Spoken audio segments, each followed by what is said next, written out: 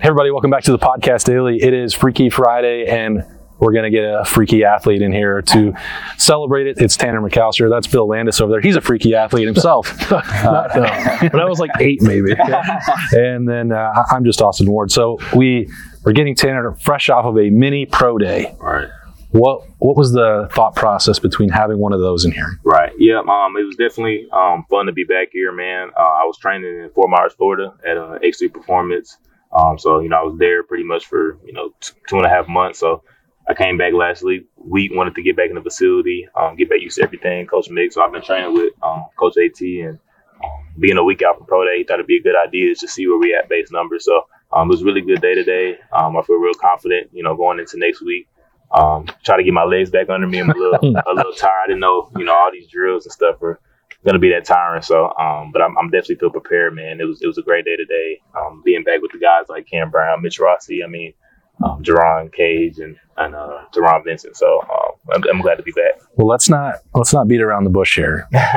You kind of stole the mini pro day show with your bench press, and I said I didn't know you had that in you. Right. 22 reps on the bench. Right. If you replicate that next Wednesday, whoo, buddy. Yeah. No, definitely. I knew I was always stronger. My upper body. I'm strong on my legs as well, but.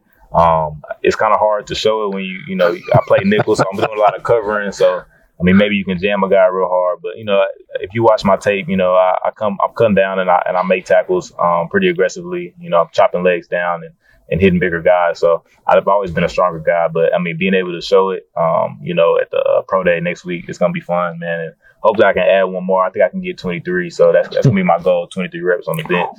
I don't know where that'll rank me from the combine guys, but hopefully. I'm not sure there were a lot of DBs putting up 23. I don't think so. I don't want to put out your 40 time because it doesn't. It was good. Right. And the way people here reacted to it, it was good. How did the way you ran today stack up to how you hope to perform? Right. Yeah. It's definitely right where I want to be. I'll say the 4.4 range, man. Yeah, the 4.4 range is where I want to be today. We had layers out and I ran 4.45, so that's right where I want to be. Just in that 4.4 range. I know there's probably some questions, at least from some scouts. Hey, how can this guy run? So I just got to go improve that. That's what the pro days and combines are for. Guys just kind of check boxes. Hey, yes, he can run. He's quick. He's strong. So I plan to check all those boxes next week. And today, like I said, today was a great day for me just to have that confidence, knowing I got the ability to do it. So did you as you entered this process? Did you expect to get a combine invite? And then if so, how did you kind of reassess after not going to Indianapolis? Yeah, yes, sir. I definitely expected in 1-1. Obviously, I feel like any athlete that is declaring played at a school like Ohio State and Oklahoma State, has 5 years of production. He wants a combine invite. So I definitely 1-1. So once I realized, hey, man, I'm not getting the combine invite, I knew I had to maximize next Wednesday. So I went right back to training. And started really eyeing in on March 22nd, which is when our pro day is. So that's when I had to show my abilities because I didn't get the opportunity in the Indy. So. It's a lot that goes into, the 300 plus guys that get invited. So me not being one is not, the end of my road. And just like, being undrafted or being a late round pick is the end of your road. So, got to just keep progressing. I've been training really hard, getting ready for pro day and the workouts that may come after that. So I'm prepared and I'm ready. I'll take it further. I think that I've been covering the combine now in Ohio State for 11 years. Guys who've played as much football as you and Teron, who have, are going to get interest from NFL teams. That's a no-brainer for the combine to have them. So certainly very surprised. Again, but as you said, that's a little bit of a setback, but it's not the only way to get there. Right. Have there been other ways for teams to reach out or contact you or anything that you've been able to do ahead of next Wednesday? Right. Yep. I definitely, I had the opportunity to play in the Hula Bowl, which was an all-star game early in January. So I was able to meet with 21 teams. Mm-hmm.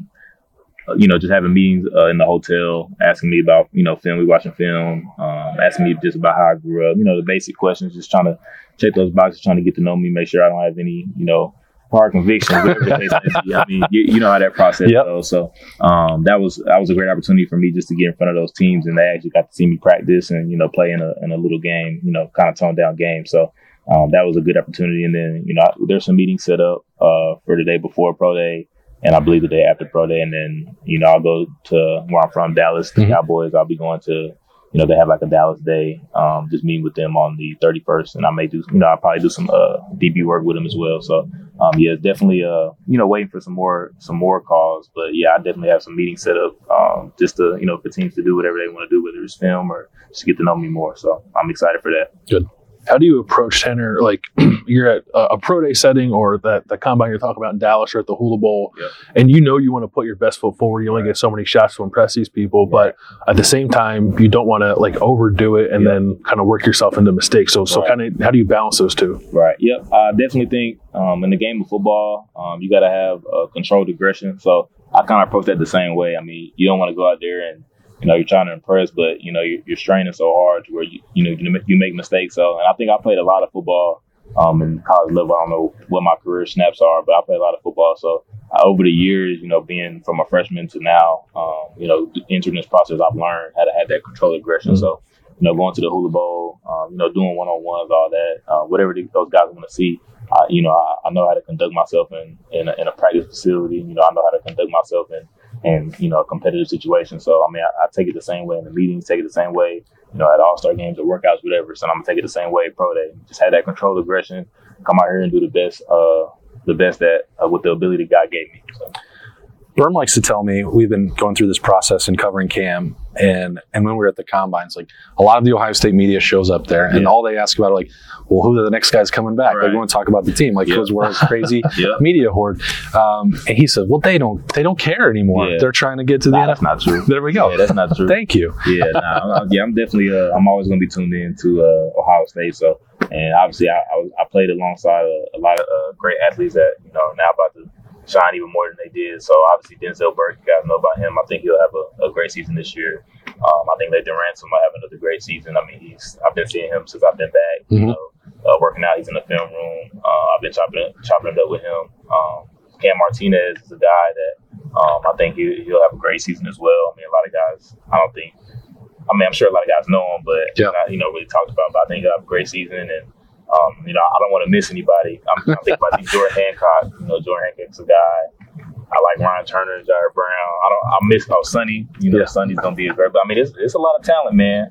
It's a lot of talent. Obviously, about those guys on offense, but I think as Coach Knowles continues to press those guys. I mean, that was our first year last year, and despite the the way last season ended, I think we had a pretty decent year on defense. Obviously, not to the standard of Ohio State, but they're going to keep progressing. So I'm definitely going to be watching out for those guys. But yeah, it's a lot of talent, a lot of guys that can do a lot of different things on that defense side of the ball. So I'm interested to see how Coach Knowles is going to use them. But I don't get paid to do his job. But I think he'll figure it out for sure. How much did you feel like when you went from 1 year to the second year and playing with Coach Knowles? That was important, man. I think just having that consistency. Obviously, when things are new, they're new. So it's kind of hard to get it down to a science. You know what I mean? So once you get that experience under the same coaches, that experience, with the same system, same play calls, you get more comfortable.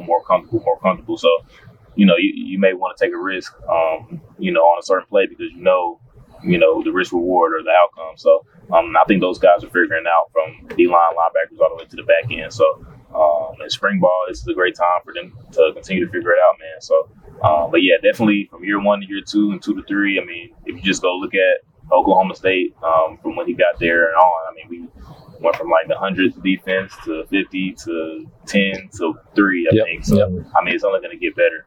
So I'm excited to see those guys do that for sure. We were talking to Coach Knowles last week, and he said last year was a lot about like installation, getting to know guys, how to coach them. And now he said this spring is about accountability, which to me means he's going to start coaching those guys harder. What is it like to be a defensive back in a Jim Knowles defense once he gets to the point where he's going to coach you pretty hard? Yeah, man, it gets tough. I'll tell you that, it gets tough. I mean, being a DB, you already have a tough job, man. You got to cover guys like Marvin Harrison Jr. I mean, I wouldn't say like him. He's kind of one-on-one, but you got to cover guys that are pretty good on the side of the ball. So, once Coach Knowles begins to coach him pretty hard, I mean, there's kind of a little margin for error, but it makes you a better player. It makes you more competitive.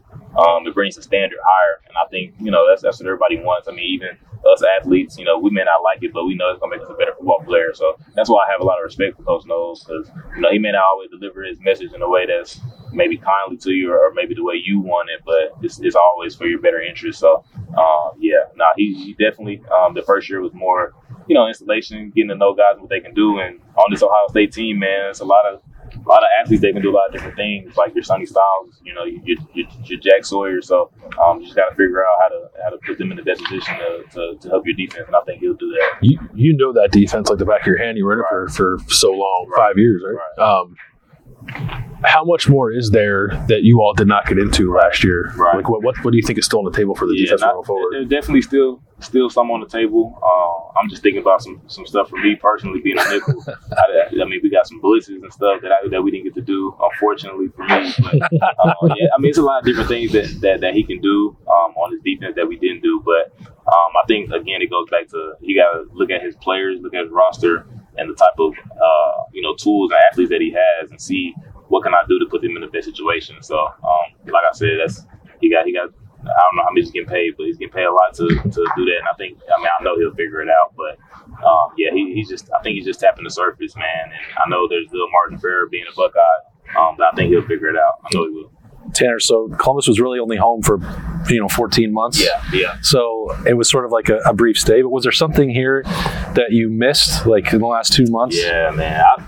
Honestly, I'll say being in the Woody, like the Woody, we're here and we go through a lot in the Woody, whether it's hard workouts where your body's broken down and you feel defeated, to laughing up with the guys upstairs eating. So you go through a lot of different emotions being here in the Woody that you don't realize until it's gone. So that's why I say I'm glad to be back, man. Just being able to enjoy this facility. I mean, this is a state-of-the-art facility, man. All types of recovery, all types of tools to make you a better athlete. So going away and then coming back, you definitely see it, man. The guys got it made. If they're watching, man, you guys got it made, man. So don't take it for granted, man. Being a Buckeye and being in the Woody is great, man. So don't take it for granted for sure. Anything outside the Woody? Your favorite place to eat or something that you missed? Man, that's a good question. I know you eat a lot of meals in here too. So yeah. I'll probably say the Woody, but if I had to. That's a good question. If I had to give you a place, I'd probably say like Town Hall, something like that. I mean, that's a spot we went to a lot. So, but not the Woody, probably the biggest thing I met. Literally, when I landed, I think I came straight to the Woody. Yeah. You can find everything at the Woody, man. So, that most definitely. Well, you can find Tanner McCalister in the Woody next Wednesday. Sure. It's going to be a show. Everyone's going to have their cameras on C.J. Stroud for good reason, but you won't want to miss this. The bench press was off the charts, the 40 times. If he can duplicate that, I think Tanner McCalister is going to probably just buy the podcast and be our boss soon. We'll see what happens there. But we appreciate him. It's been great, Tanner, getting to get to know you over the last year and a half. We appreciate all your time and wish you the best of luck next week. Thanks for joining us. Thank you. For Bill Landis and Tanner McCalister, I'm Austin Ward. This has been the Podcast Daily for Friday. We'll talk to you next week.